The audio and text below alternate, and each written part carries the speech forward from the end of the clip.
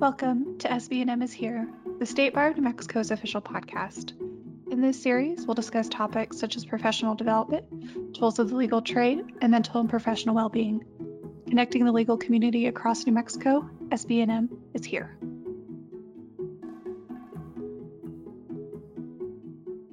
Hello, everyone. Welcome back to Season 3 of SB&M is Here. This is Morgan Pettit, Member Services Manager and Podcast Producer. It's going to be a little hard not to glow with pride in this brief 1-minute introduction for this particular episode. I think that we all have our goals where we hope to make an impact in our lives, in our work, in our community, or relationships. Or some of us might have the hope to leave something better than we found it. By hiring Dr. Amanda Parker and adding her to the member services team, I think that the State Bar has accomplished both of these goals, and I am personally very proud to have her as part of the organization.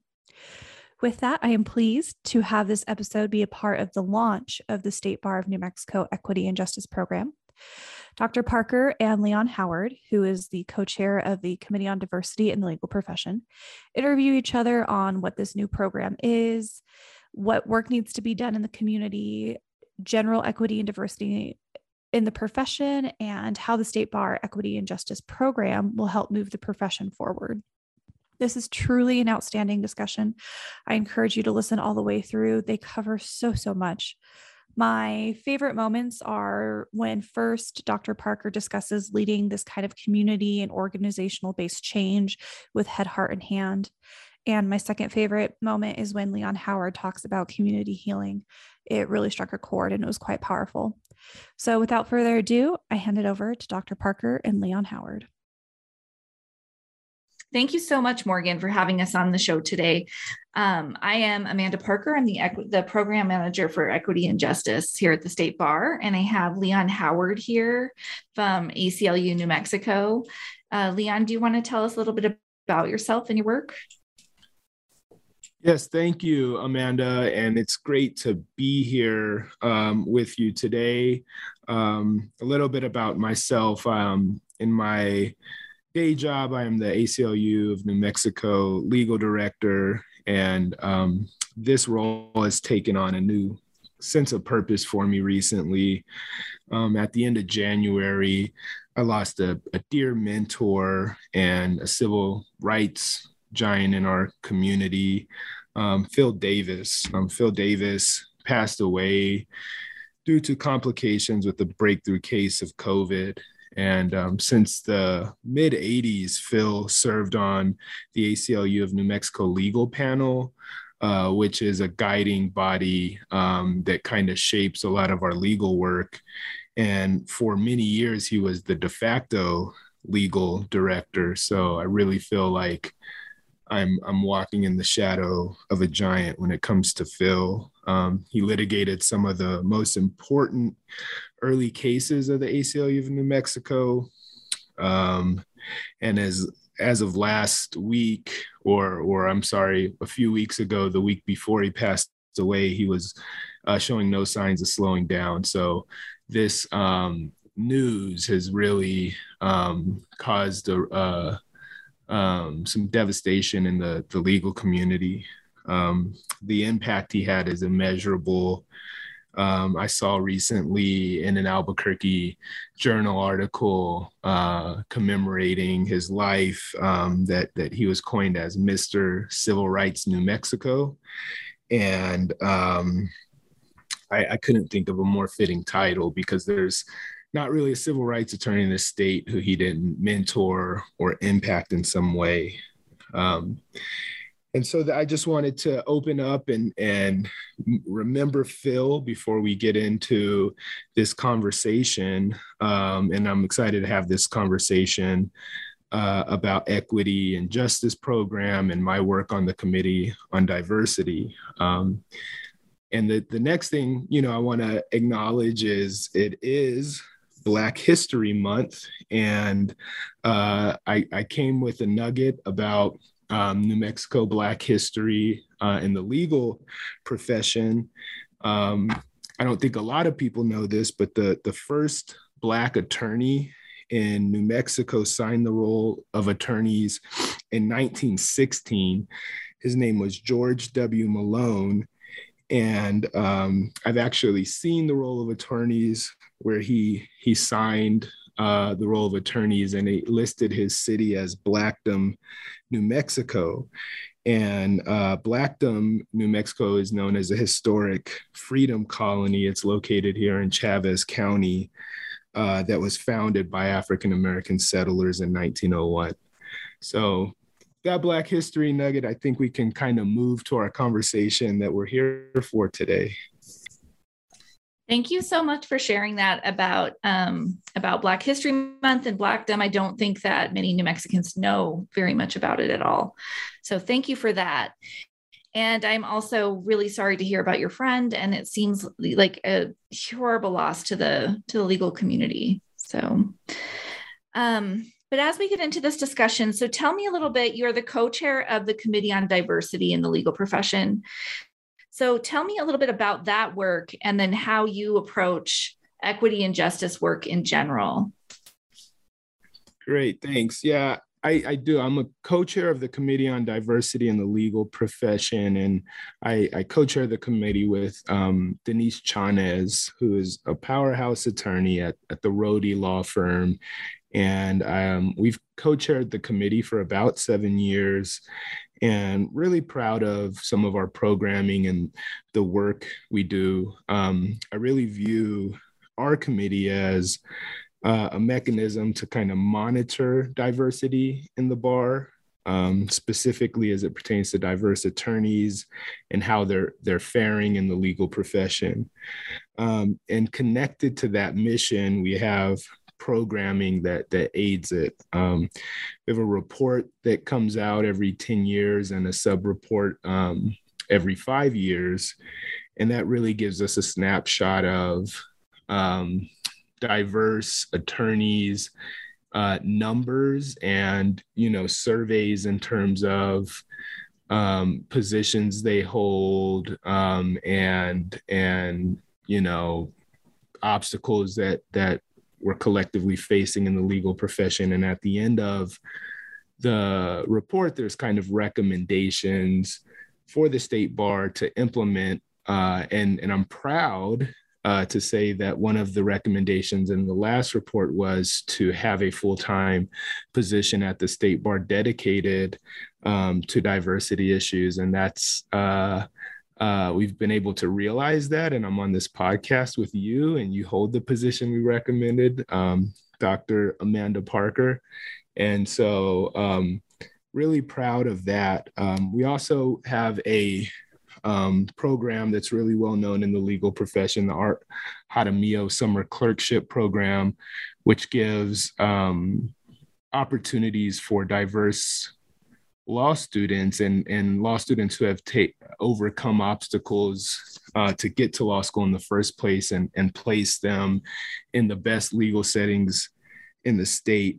We're working with the Young Lawyers Division and Justice Thompson on a judicial clerkship program that is very similar to the Art Jaramillo program, except for it puts second-year law students in judicial clerkships at different levels of courts in our state. And finally, we have a coaching program that's aimed at helping students, diverse applicants to the bar exam, and pairing them with coaches to help them with their study habits and mindset in approaching the bar exam. So with that, I think I'm going to return the question and have you tell us a little bit about yourself and the Equity and Justice Program. Thank you so much. And I just have to say that I'm always just honored and humbled to be part of this programming and work in partnership with incredible leadership around the state that's already been working on this, like you. So I'm from Albuquerque, New Mexico. So I'm born and raised here. I spent most of my career in education before going back to graduate school, where I got my doctorate focused on critical race studies in education, and then critical whiteness studies is kind of where I have been, which is a study of how historically and presently whites have maintain institutional power and interpersonal power and how that all plays out. So that's kind of where my specialty zone is in academia.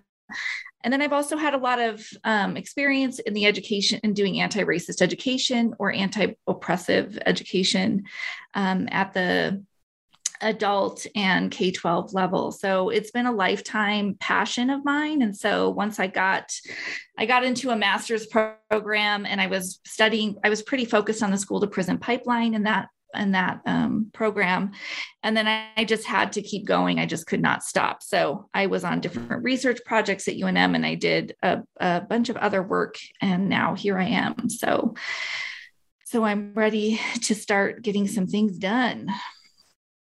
We're really happy to have you as a part of our bar, and really excited. And I think we'll dig into some of more about your vision for the Equity and Justice program.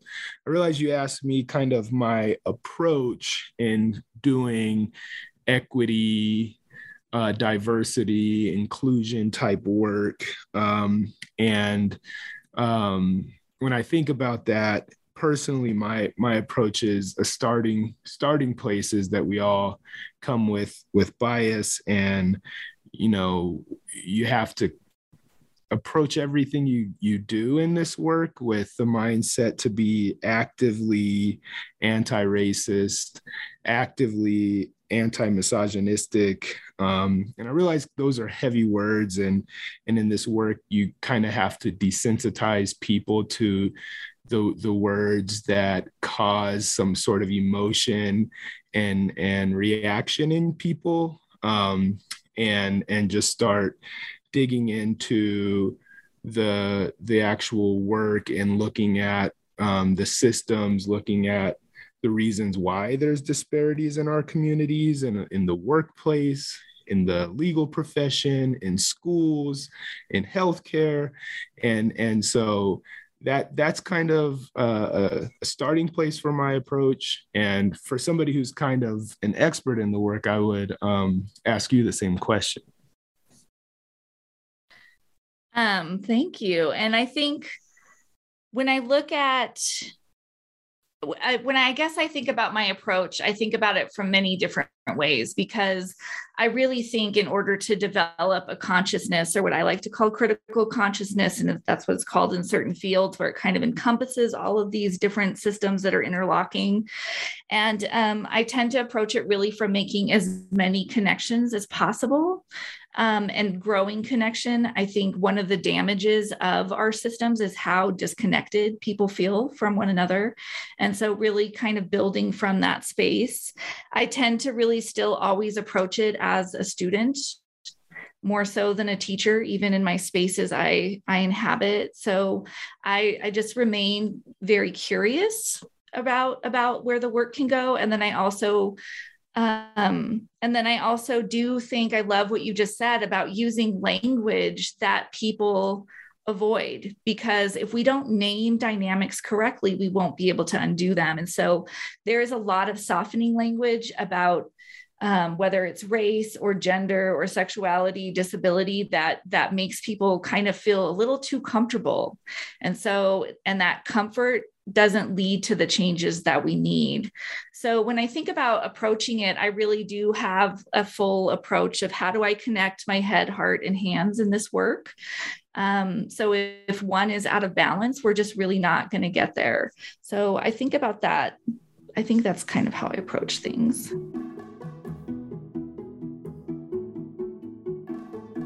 Dr. Parker, I love that approach, particularly when you talk about collaboration. I've seen firsthand how you've come into this position in a short amount of time, have started building allies and getting to know the landscape and players in our legal community. And a collaborative approach is really always going to work best. So when I think about your position, and even someone who sits as a co-chair on the Committee on Diversity in the Legal Profession, I don't think in general people know the difference between, Committee on Diversity, the Equity and Justice Program, the Equity and Justice Commission, Access to Justice Commission, and so on. So what makes your program unique, and why is it different than these other programs? Well, when I think about the other, for one, I collaborate with the Equity and Justice Commission, and I hope to get involved more there on the education side.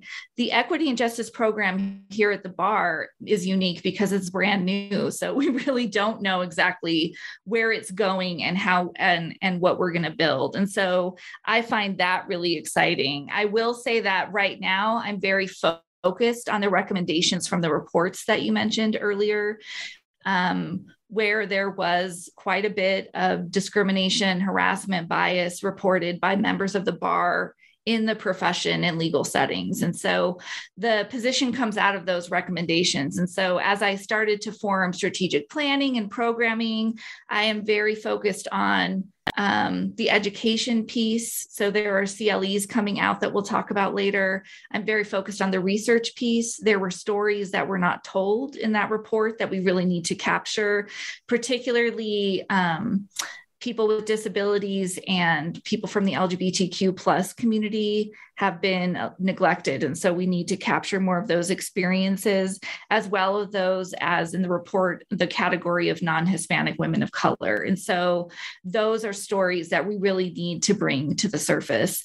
So research is one of them. And then support and retention. I really want to start forming a very committed community that has a place at the bar to meet people, to educate people together, and to be within the movement together. I think that space is what will help sustain people. And so that's part of the programming. And then what I'm really passionate about is building the pipeline of law students from underrepresented backgrounds. And I feel really passionately about that for the long haul. And so there's short-term and long-term goals, but right now the programming is really focused around those four major themes.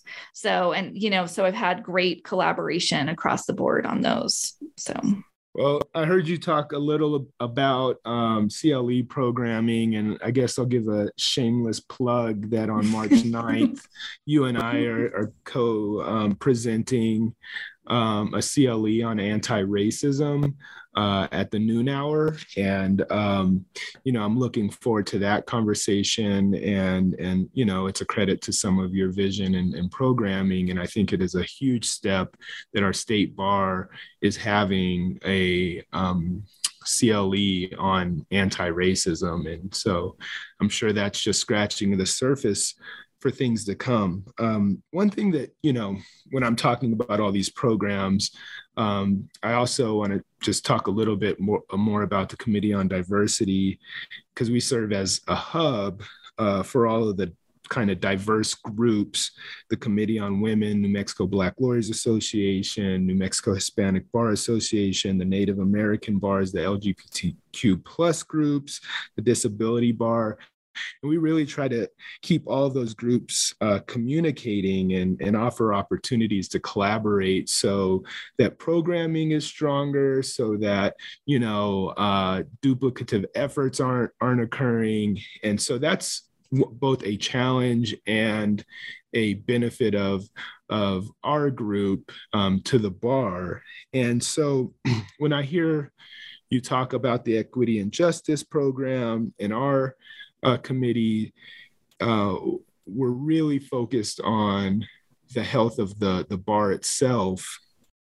And one thing that I'm constantly thinking about is how the legal system impacts diverse citizens, historically disenfranchised people and groups, and how we start moving towards not only the health of the bar itself, but how the legal system is impacting people of color, historically disenfranchised groups. And that's one reason I'm excited about the Equity and Justice Commission, who I think is really taking a look at that and having an opportunity for your position, our committee, that commission, like really getting together and moving things forward in our state to close some of the disparities we see in the legal system.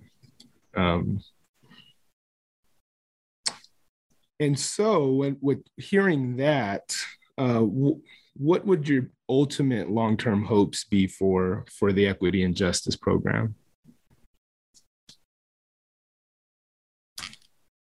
I think overall the hopes, and I think you name it really well, of like how many problems, there's problems within the profession and there's problems within the justice system that have horrible impact on marginalized groups. And we need to start addressing that head on. And I do believe there are a lot of individuals that are very committed to justice reform and reform within the profession. So I think when I think about the hopes or how I can help with that, and I see myself, because I am outside the legal profession. So some of the things that lawyers know about the system they're in, I don't know as much about. So my goal is really to just think about how do I facilitate that collaboration best? How do I bring people to the table? And then also, how do I invite more people into the work that maybe haven't had an entry point? So I think my hope is that it becomes institutionalized throughout the system, but also that within that work, that the work goes deeper and deeper. That, we've named a lot of the problem, and I think we're still trying to figure out how to intervene in it. And so those are some of my hopes with it. So, yeah. And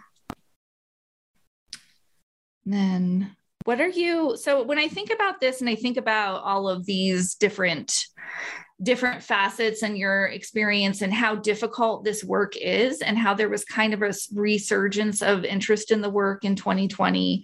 What do you think organizations are getting wrong about equity and inclusion work?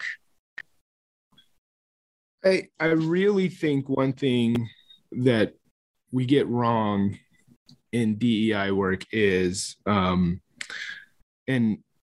purely looking at the numbers. And so, when organizations endeavor to have more diverse workplaces, just bringing in people for the sake of making the numbers around diversity look better and not actually placing people in situations to succeed, connecting them with resources, and people who share their background, and realizing that because there has been historic disenfranchisement that has led to people not getting those opportunities, there may be some gaps or discomfort in certain work settings. And so I really think that's one thing that we get wrong. And then in terms of changing kind of culture around diversity and inclusion work is just bringing somebody in, a great expert who does a terrific training, and then the person leaves and nobody's really having conversations about follow-up next steps to really dig in and change the culture. Because a training's not going to do that. A training's a starting place. Looking at numbers is a starting place, but the work, you have to dig really deep and commit to it. And I just think that's something that we get wrong. And so I would reciprocate that question to you. In your work, what do you think people and organizations get wrong about equity and inclusion work? Well, I have it depends on the day, because I'm always thinking about this. And I think that you're pointing something out that's really important, is a lack of long-term commitment to sustaining the thought processes and policies in workplaces, but also kind of a lack of commitment to diversifying the power within organizations. So you can put people in organizations, but if they don't have any power or say to make changes that make it fit better, it's ineffective. And so I think that one thing, I was just reading last night an article called about diversity bombing, which I really liked that phrase. And I wish I could tell you who wrote it. I feel awful saying that, not saying who said it, but just that organizations move very quickly. And I do see a real haste And then also that people in power forget that their primary responsibility is to collaborate. And those of us from dominant groups, I'm a white woman, I have had to learn how to share power in these spaces, that even if I have an idea about what should be implemented, I don't go ahead without the collaboration of other folks, particularly folks of color or folks from the marginalized background I'm trying to work with. And I think those are things that organizations don't necessarily think about. They think about what sometimes, not so much how. And so that's what I've been thinking about lately on that question. And I mean, along those lines, what do you think is the biggest obstacle to change? And then how do you get people who aren't invested in the work? How do you try to get them on board? So I know that's kind of a long question, but thinking about that. So this is a question that we are constantly grappling with in our diversity work when we have trainings or programming, the same people showing up, the people who are committed to this work, and you can end up in a situation where you're often preaching to the choir. And like I said earlier, this work is always ongoing. I think this would resonate with lawyers really well because, we call it the practice of law. It's something that you're always practicing. You're never quite feeling like you've perfected it. And I really view equity work in that same lens. And so not that people who are committed to the work don't need continued training, continued programming, but also people who may not be as far along in this type of work, bringing them along. And so that is something I don't have a great answer to because it's something we've struggled to do, is find out how to reach a broader audience. I will say that at least on bringing people along, something that happens is people who feel like they're further along in these conversations really attacking people who ask questions that may seem inappropriate or make comments that may seem inappropriate, and immediately go to attack mode, which then closes and shuts those people out instead of opening a dialogue and trying to understand where the person's coming from and to bring them along instead of attacking them. So I think that's just one problem that we're dealing with. And I want to ask you that same question, because I think that's something you've been brought in to do, is to reach a broader audience in this work. Yeah, I agree. That is the question a lot of us grapple with. And the observation you make about people who are just learning and feel like they know a little bit more than everyone else kind of blow up spaces sometimes in ways that are not productive. And when we do that anti-racism CLE, I'll be talking more about where that is in a level of consciousness and commitment to equity and inclusion work, because this is an emotionally transformative space. It's a work that it's not just political. It ends up being fairly disruptive. And so I think that what happens is that people need to kind of stay. There are places where you can speak frankly and places where you need to really stay in an educator space that believes that people can change. And anytime I think treating people like they can't change, Bell Hooks says this, you can't treat, it's dehumanizing, right?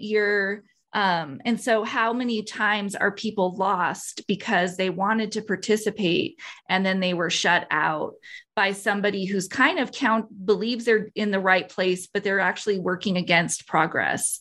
And that can feel good at the time, but for the long run, it doesn't actually accomplish anything to shut someone down who asked the wrong question. And that is different than talking about accountability for overt acts of racism and being offensive. But I think, and I know I say this, we need to approach it more curiously. We need to look for openings into the dialogue, and not everybody can do that work all of the time. And I think that that's the other discussion that has to be had, is the cost for people of color to do that work is different than it is for for me as a white person, that it doesn't harm me to do the work. It's difficult, but it's not harmful.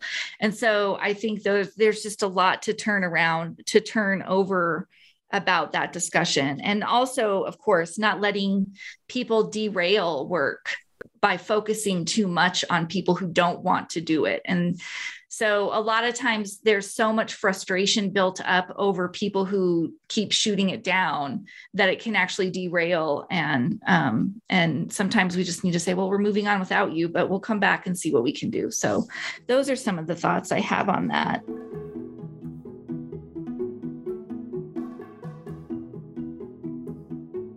So one of the questions I've been wanting to ask you is, any advice for me working with lawyers as someone who isn't one? That's a good question. I still struggle working with lawyers sometimes in my day job. I would say that collectively lawyers really wear their proud reputation well. But in seriousness, I do think that one thing to know about working with lawyers is we live in the gray area. And so not to take personal when you're in a meeting with lawyers and they're questioning everything, or meetings can seem to drag on because folks are getting stuck on particular points that could be interpreted in multiple ways. It's literally how our brains were stripped down in law school and built back up to kind of question everything, to see the gray area. And like where I started, I wish I didn't have to say learning how to navigate some big egos, but as a profession, we have to own that. And so I think coming in with practicing humility and modeling that for all of us in the profession, and just especially working with attorneys as a non-attorney is the best advice I can give. Thank you. I will take that to heart. Definitely. I think that's sound advice. And it's been really interesting to start navigating these spaces. So I look forward to it. We are almost out of time. So I wanted to make sure that we really talked about, because I think our audience is probably full of people already pretty committed to this work. And so what are some of the ways that you make this work sustainable for you? People become very burned out. So what are some of the ways that you have been able to sustain working toward justice for the long haul? Yeah, well, thank you. And I think about this in kind of multiple ways, and I'm not sure I have any great answers around burnout, but I do have some ideas. And so first, I really appreciate you with your identity as a white woman doing this work, taking on the burden to educate, because I think one of the causes of burnout for people of color is holding the responsibility, not only for some of the microaggressions and things that have burnt out people of color in workplaces over the years, and then also having to hold the burden of educating people why certain actions are not okay and discriminatory. And then I think about it through a lens of, what I do for work in a civil rights space at the ACLU. We work with so many people who have been traumatized. And so that can take a toll in and of itself, just doing justice work, right? And so the buzz phrase self-care just opens up a whole world of something else that I think is becoming misunderstood, because it's been so easy to say, oh, just take care of yourself, take time for yourself. And what I've been finding is, that is not, it's decent advice, but it's another way that further drives people into feeling like their burnout is something they have to deal with by themselves. And so I really enjoy that I work with a team that allows for vulnerability. And as a leader, I really try to open space for folks to process direct or secondary trauma together as a community, instead of thinking about people's trauma and things that they're going through as an individualized thing. Just, telling them, hey, we have great benefits, go see a therapist. It's like, no, let's get together. We're all doing tough work. We're on a team together. Like, let's have a space to process this together as a community. And so that is the best I can do. I think that justice work has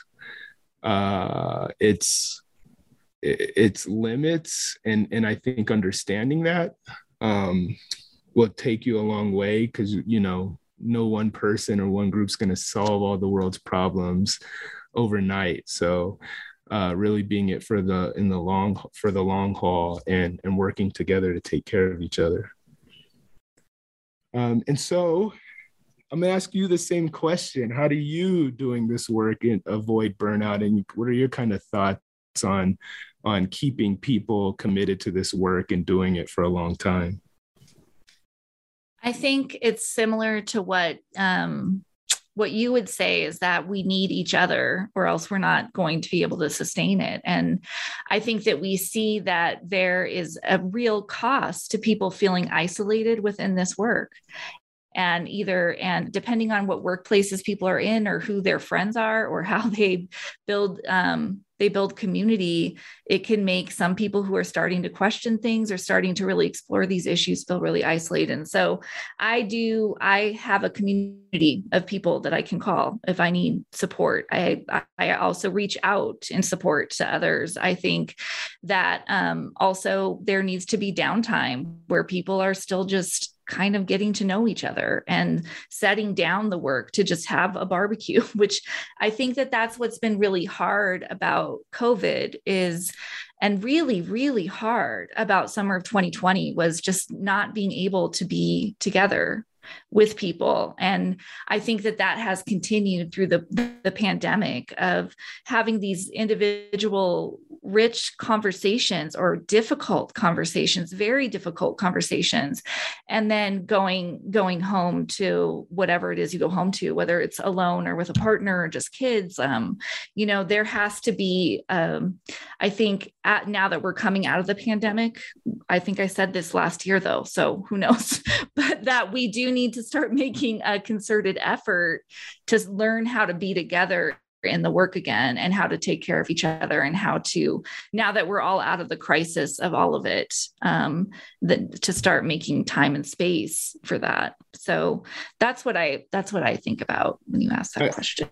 Yeah, thank you. And I mean, gosh, I really like that you named the current working conditions under COVID, and it's something we haven't really talked about for this conversation, and that could be a whole different podcast, because I one thing I think about the pandemic is it's really put a spotlight on some of these disparities we're talking about in every system, right? The legal system, the healthcare system, our school systems, housing.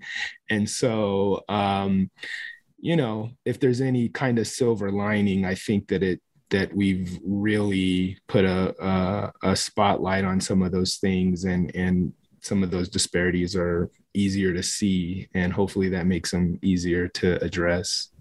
Any other words you can think of as we wrap up? Anything else you want to say? No, I'll just I'll end where I started, by just giving another shout out to my mentor and so many civil rights lawyers in this state, Mr. Civil Rights, Phil Davis. I miss him every day, and still hard for me to come to terms with that. I can't call him or email him for advice in my work every day. And then, to wish everybody a happy Black History Month. Well, thank you so much. And I look forward to more work with you. So thank you. I'm happy to be here.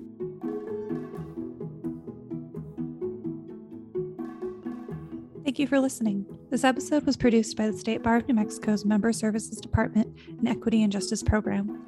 All editing and sound mixing was done by Blue Sky eLearn. Intro music is by Kevin McLeod at Incomtech. The views of the presenters are that of their own and not endorsed by the State Bar of New Mexico. Nothing said in this podcast is legal advice for you.